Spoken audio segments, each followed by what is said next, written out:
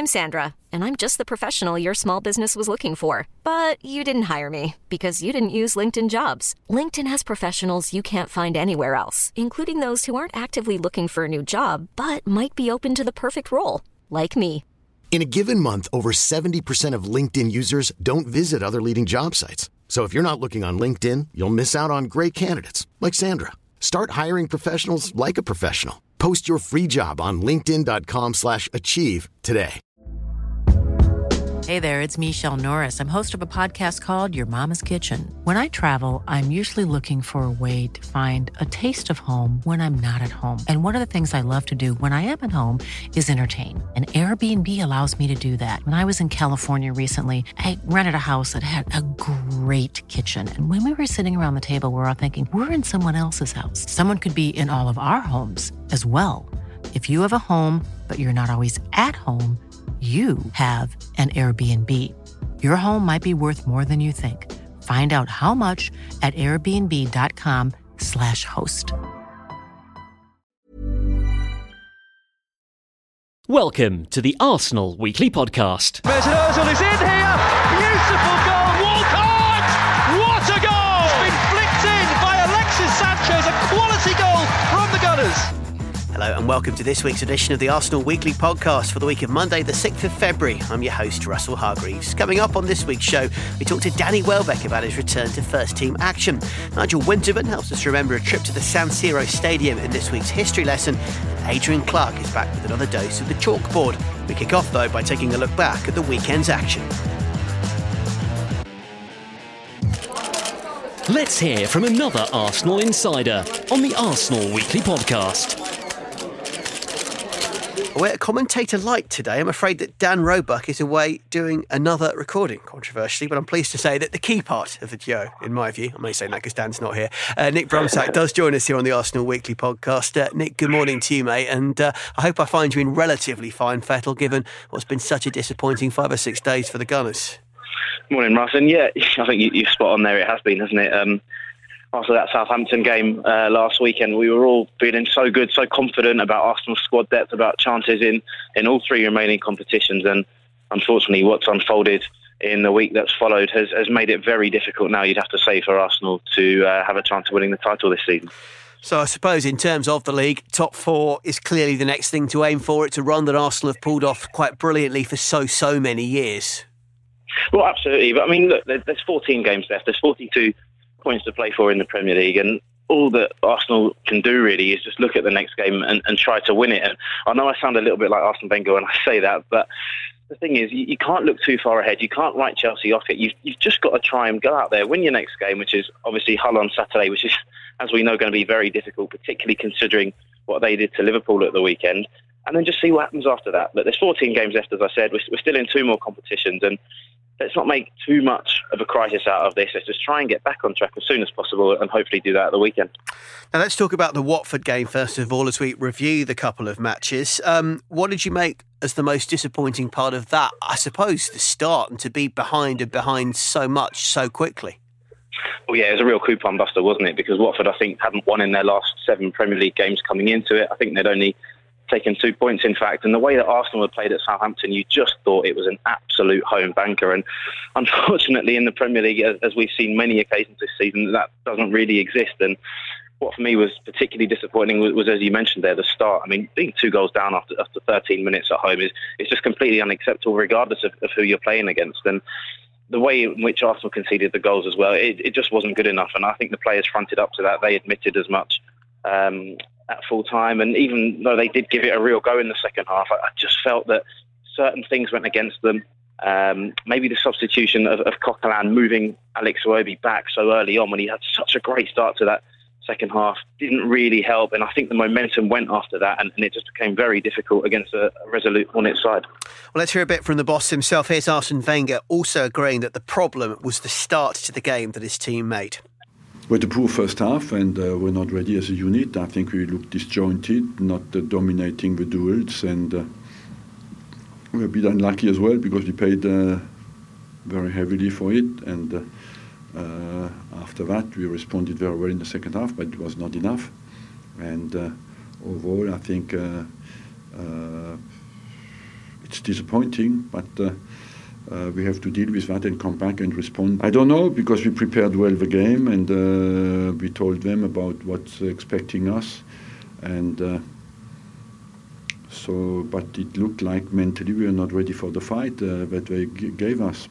OK, Arsene Wenger there talking about that Watford game. And just one more, Nick, on that. We saw, as you said, the Iwobi goal. There was Perez smashing the underside of the post and it staying out. And there was that galvanising effort. There was the momentum to try and get a point. But again, it just all goes back, doesn't it, to giving themselves too much work to do.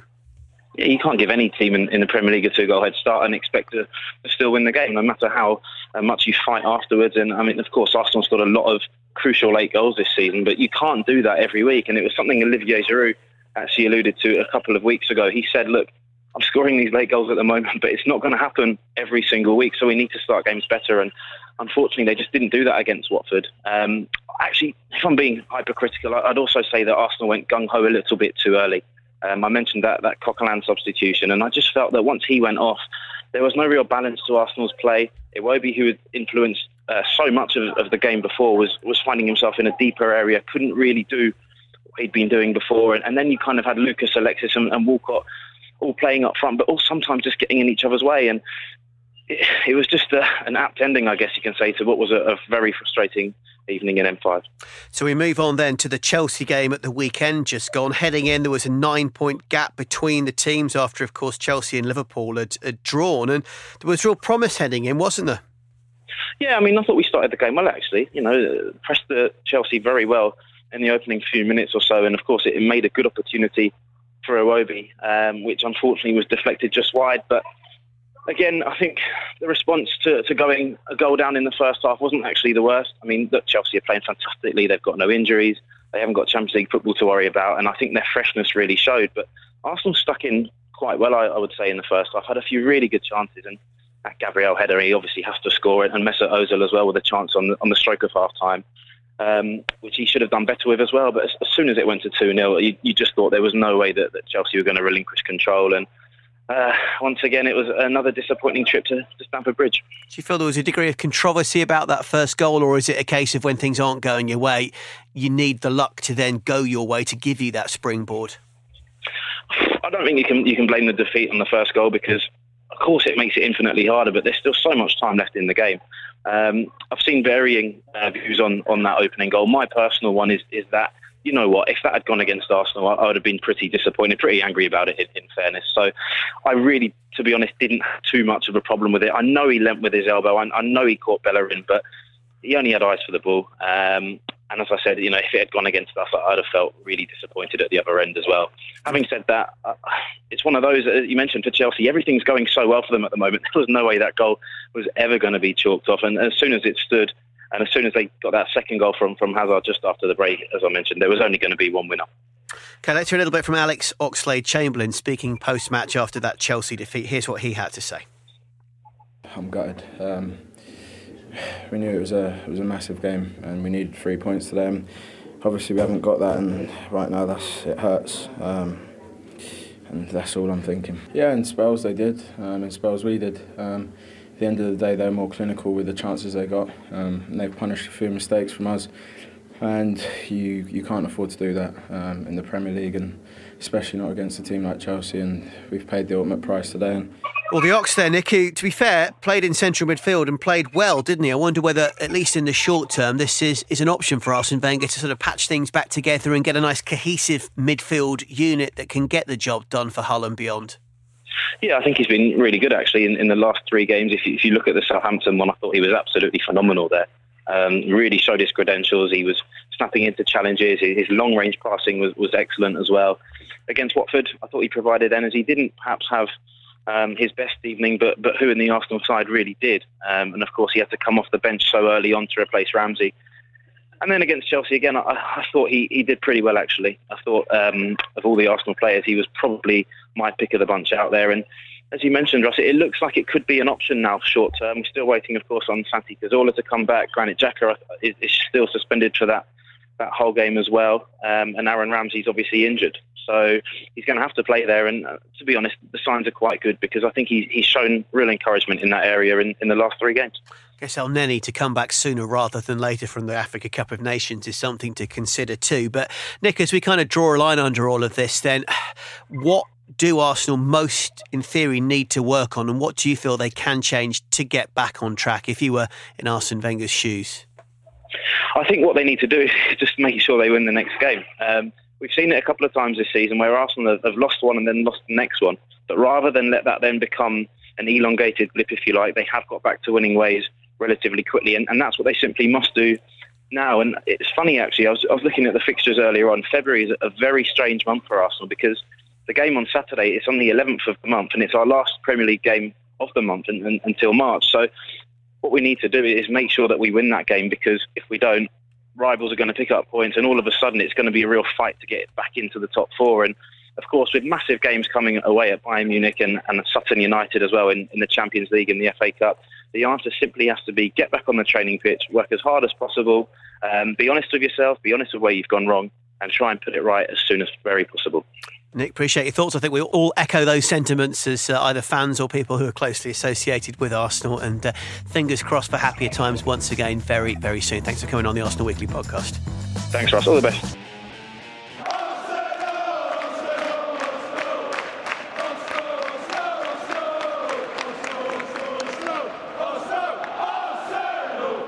And of course, the Arsenal forward Danny Welbeck is back in action, returning from a long injury layoff when he came off the bench against Preston North End in the FA Cup back in January. Danny's been speaking to us about his comeback. So welcome back, Danny. How did it feel to make your return from injury and get out onto the pitch against Preston? Yeah, it was obviously a great feeling to be back on the pitch after spending so long out on the sidelines. It's obviously difficult. Mentally watching the games on the side, not being able to take part. You just feel so far away from it all, but to finally get back out there after obviously I had the first injury and then the second one, not long after it was a difficult period for me in my career, but it's something now that I hopefully put behind me, and I'm just looking forward to pushing on. After the game you tweeted saying, "In those dark moments there is always a flicker of light, follow the light." Where did you find that flicker of light? Do you know what? I think it's just it's the love for football, and however hard it may have been at the time going through the experiencing what I experienced, it was hard. Obviously being on the sidelines, sometimes just watching at home on TV.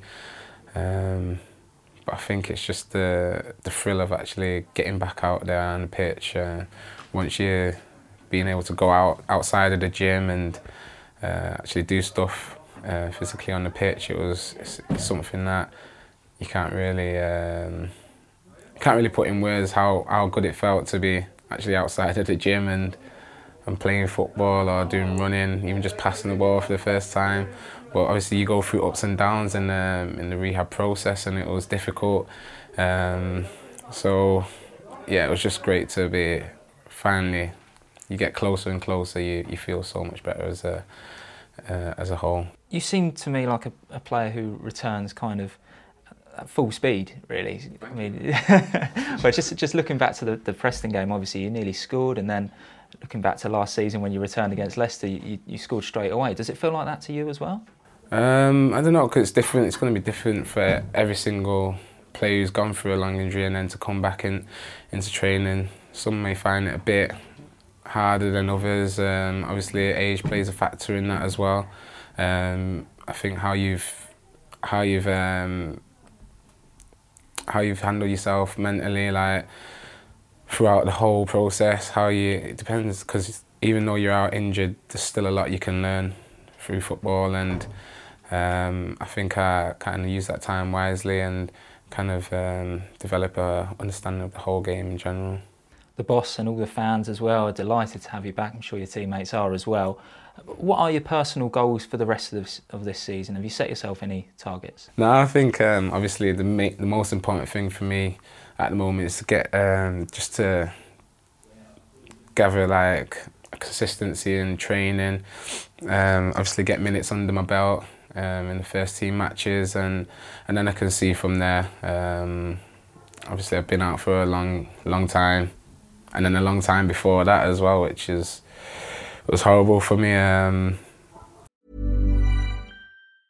There's never been a faster or easier way to start your weight loss journey than with PlushCare. PlushCare accepts most insurance plans and gives you online access to board-certified physicians who can prescribe FDA-approved weight loss medications like Wegovy and Zepbound for those who qualify.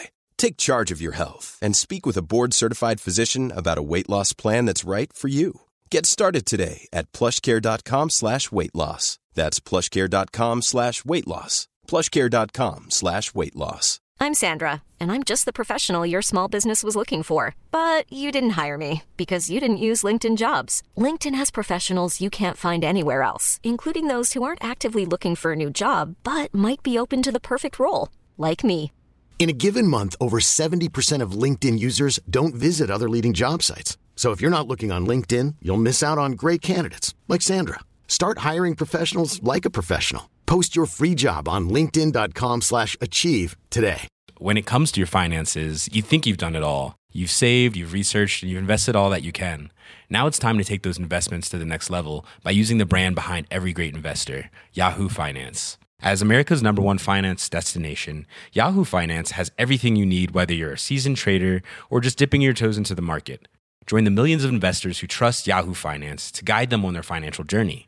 For comprehensive financial news and analysis, visit yahoofinance.com, the #1 financial destination, yahoofinance.com. I think the second time round, it really hit home because it was so difficult to take. At first you get told you're missing like a couple of months, and then after the surgery you get told you're missing a certain amount of time. It's hard to take, but I think right now I'm just going to enjoy playing, enjoy training, and hopefully get back on the pitch and win some games. And it's Adams, put through by Bold! Would you believe it? Or Charlie George, who can hit him. Oh, a free goal! It's up for grabs now! Thomas! Right at the end! On the 8th of February 1995, Arsenal lost 2-0 to AC Milan in the second leg of the European Super Cup, going down by the same score on aggregate.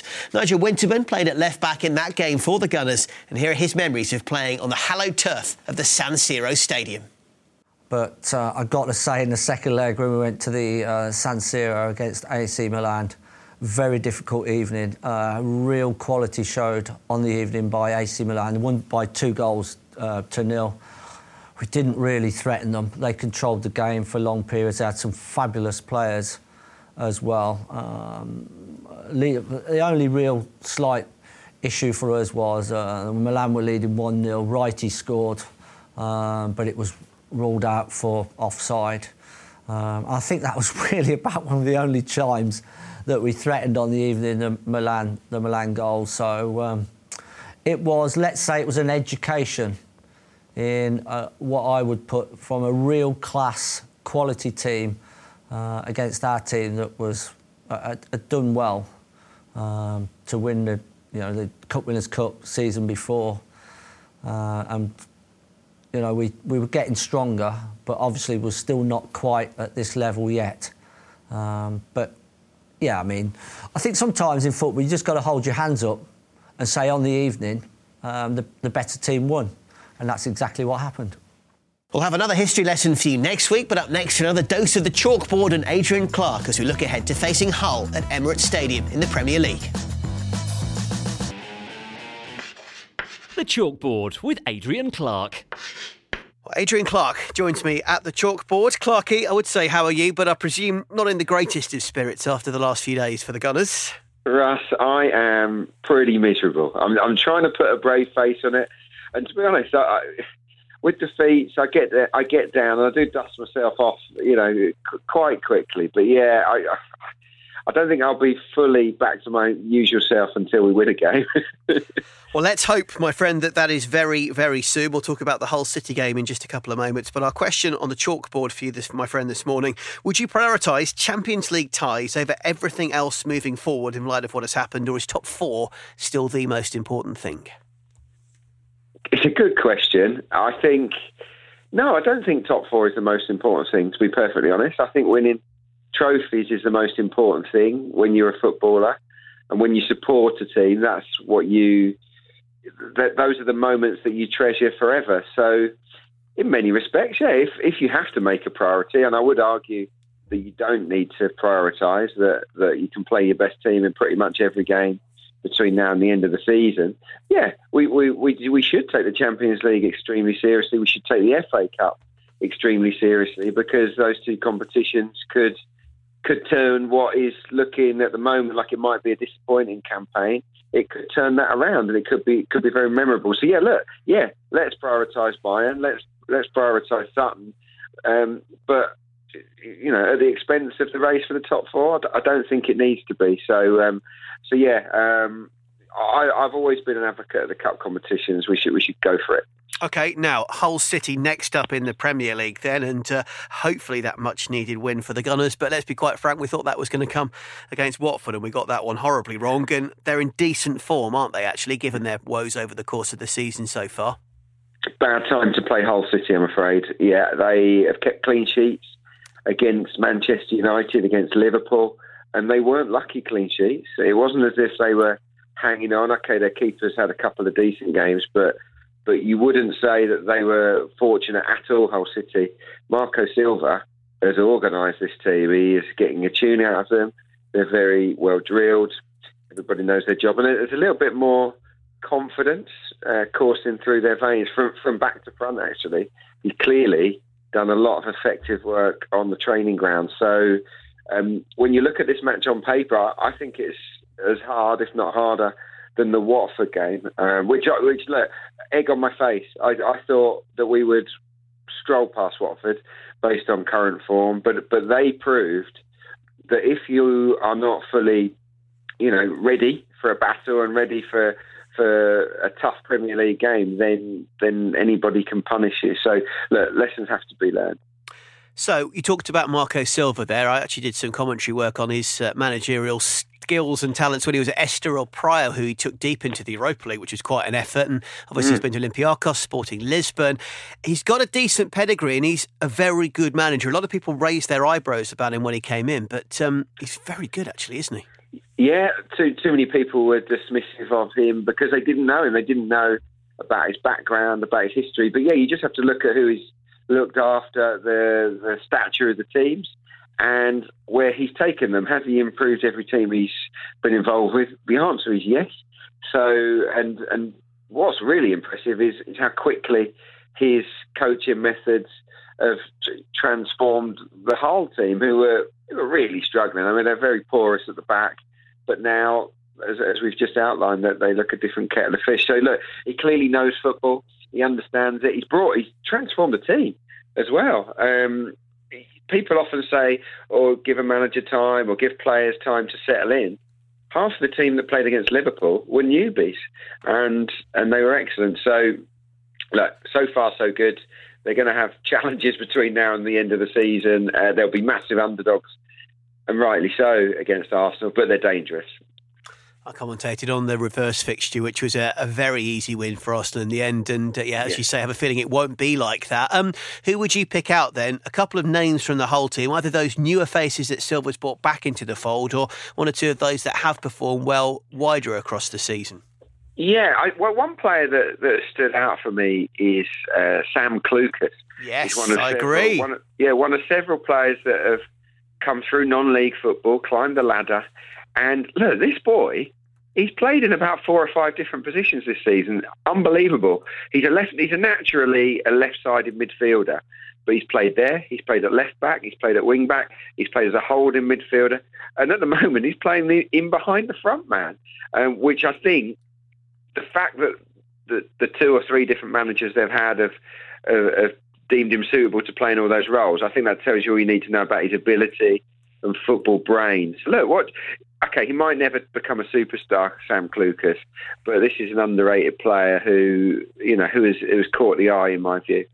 I just wonder whether he'll reignite Andrew Roberts to an exciting fullback and Harry Maguire as well. It's not the most mobile, but a very effective defender who's come from, as you say, again, not the highest ranks and has stepped up. Would be a couple of my others to watch. Who there Definitely, that would be my key jewel, actually. I was about to say, without focusing your key jewel. Yeah, well, Harry, neatly segued in there, Russ. I like it. Harry Maguire was brilliant against Chelsea recently. He's been excellent ever since. He's in the form of his life.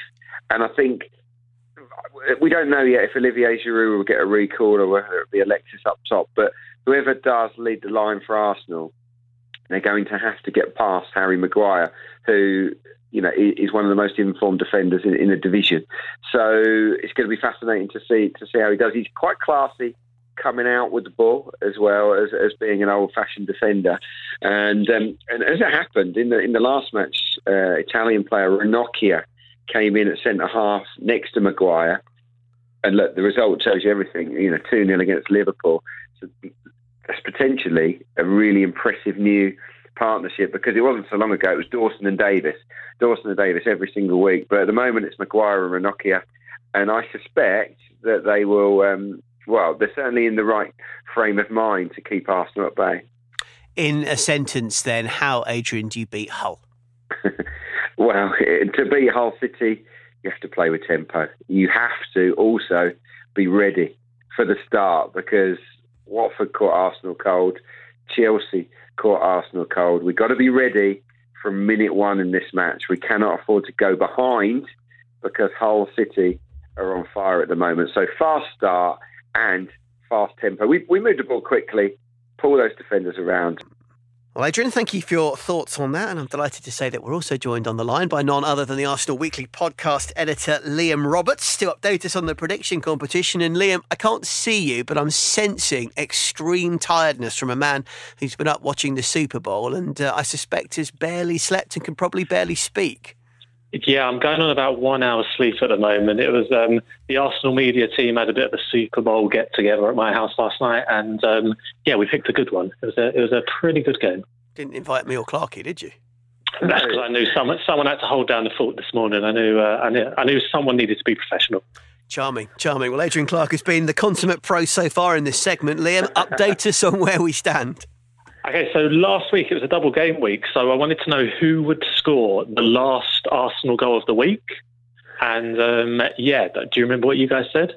I said Alexis, and I have a feeling that Russ might have said Giroud. I take no pleasure in the sense of if I got this right, given the bleakness of the week. I'm going to add, though.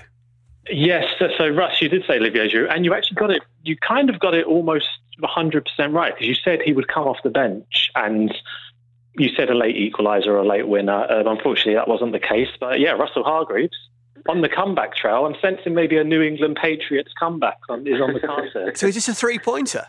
This is a three-pointer. So he's pulling it back. It's now 18 points to 16. But,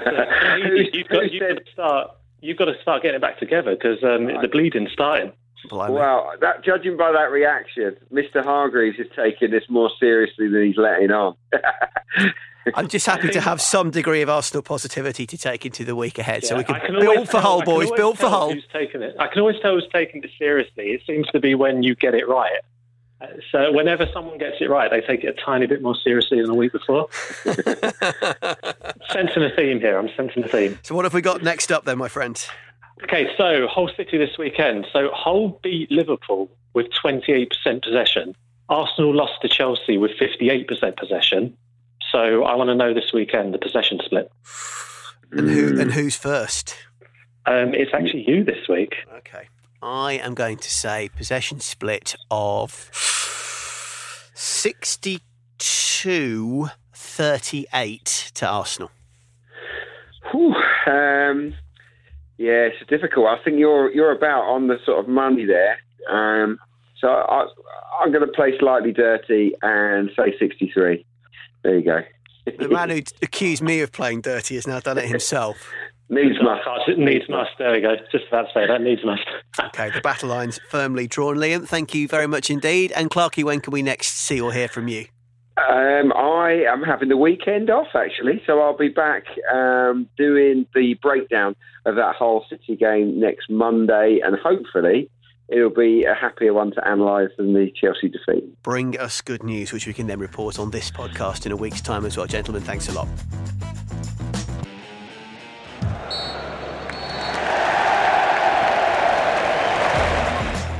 Well, Well, that's just about full time on this week's show. Our thanks to Adrian Clark, to Nick Brumsack and to Danny Welbeck for their contributions today. Remember, you can subscribe on iTunes, leaving us a 5-star review in the process. You can find us on Acast these days as well, so you've never got the excuse to miss another episode. We're back on Monday the 13th of February, and until then, it's bye for now, and come on you Gunners! The Arsenal Weekly Podcast. Planning for your next trip? Elevate your travel style with Quince. Quince has all the jet-setting essentials you'll want for your next getaway, like European linen, premium luggage options, buttery soft Italian leather bags, and so much more. And it's all priced at 50 to 80% less than similar brands. Plus, Quince only works with factories that use safe and ethical manufacturing practices. Pack your bags with high-quality essentials you'll be wearing for vacations to come with Quince. Go to quince.com/trip for free shipping and 365-day returns. When it comes to your finances, you think you've done it all. You've saved, you've researched, and you've invested all that you can. Now it's time to take those investments to the next level by using the brand behind every great investor, Yahoo Finance. As America's #1 finance destination, Yahoo Finance has everything you need, whether you're a seasoned trader or just dipping your toes into the market. Join the millions of investors who trust Yahoo Finance to guide them on their financial journey. For comprehensive financial news and analysis, visit yahoofinance.com. The #1 financial destination, yahoofinance.com.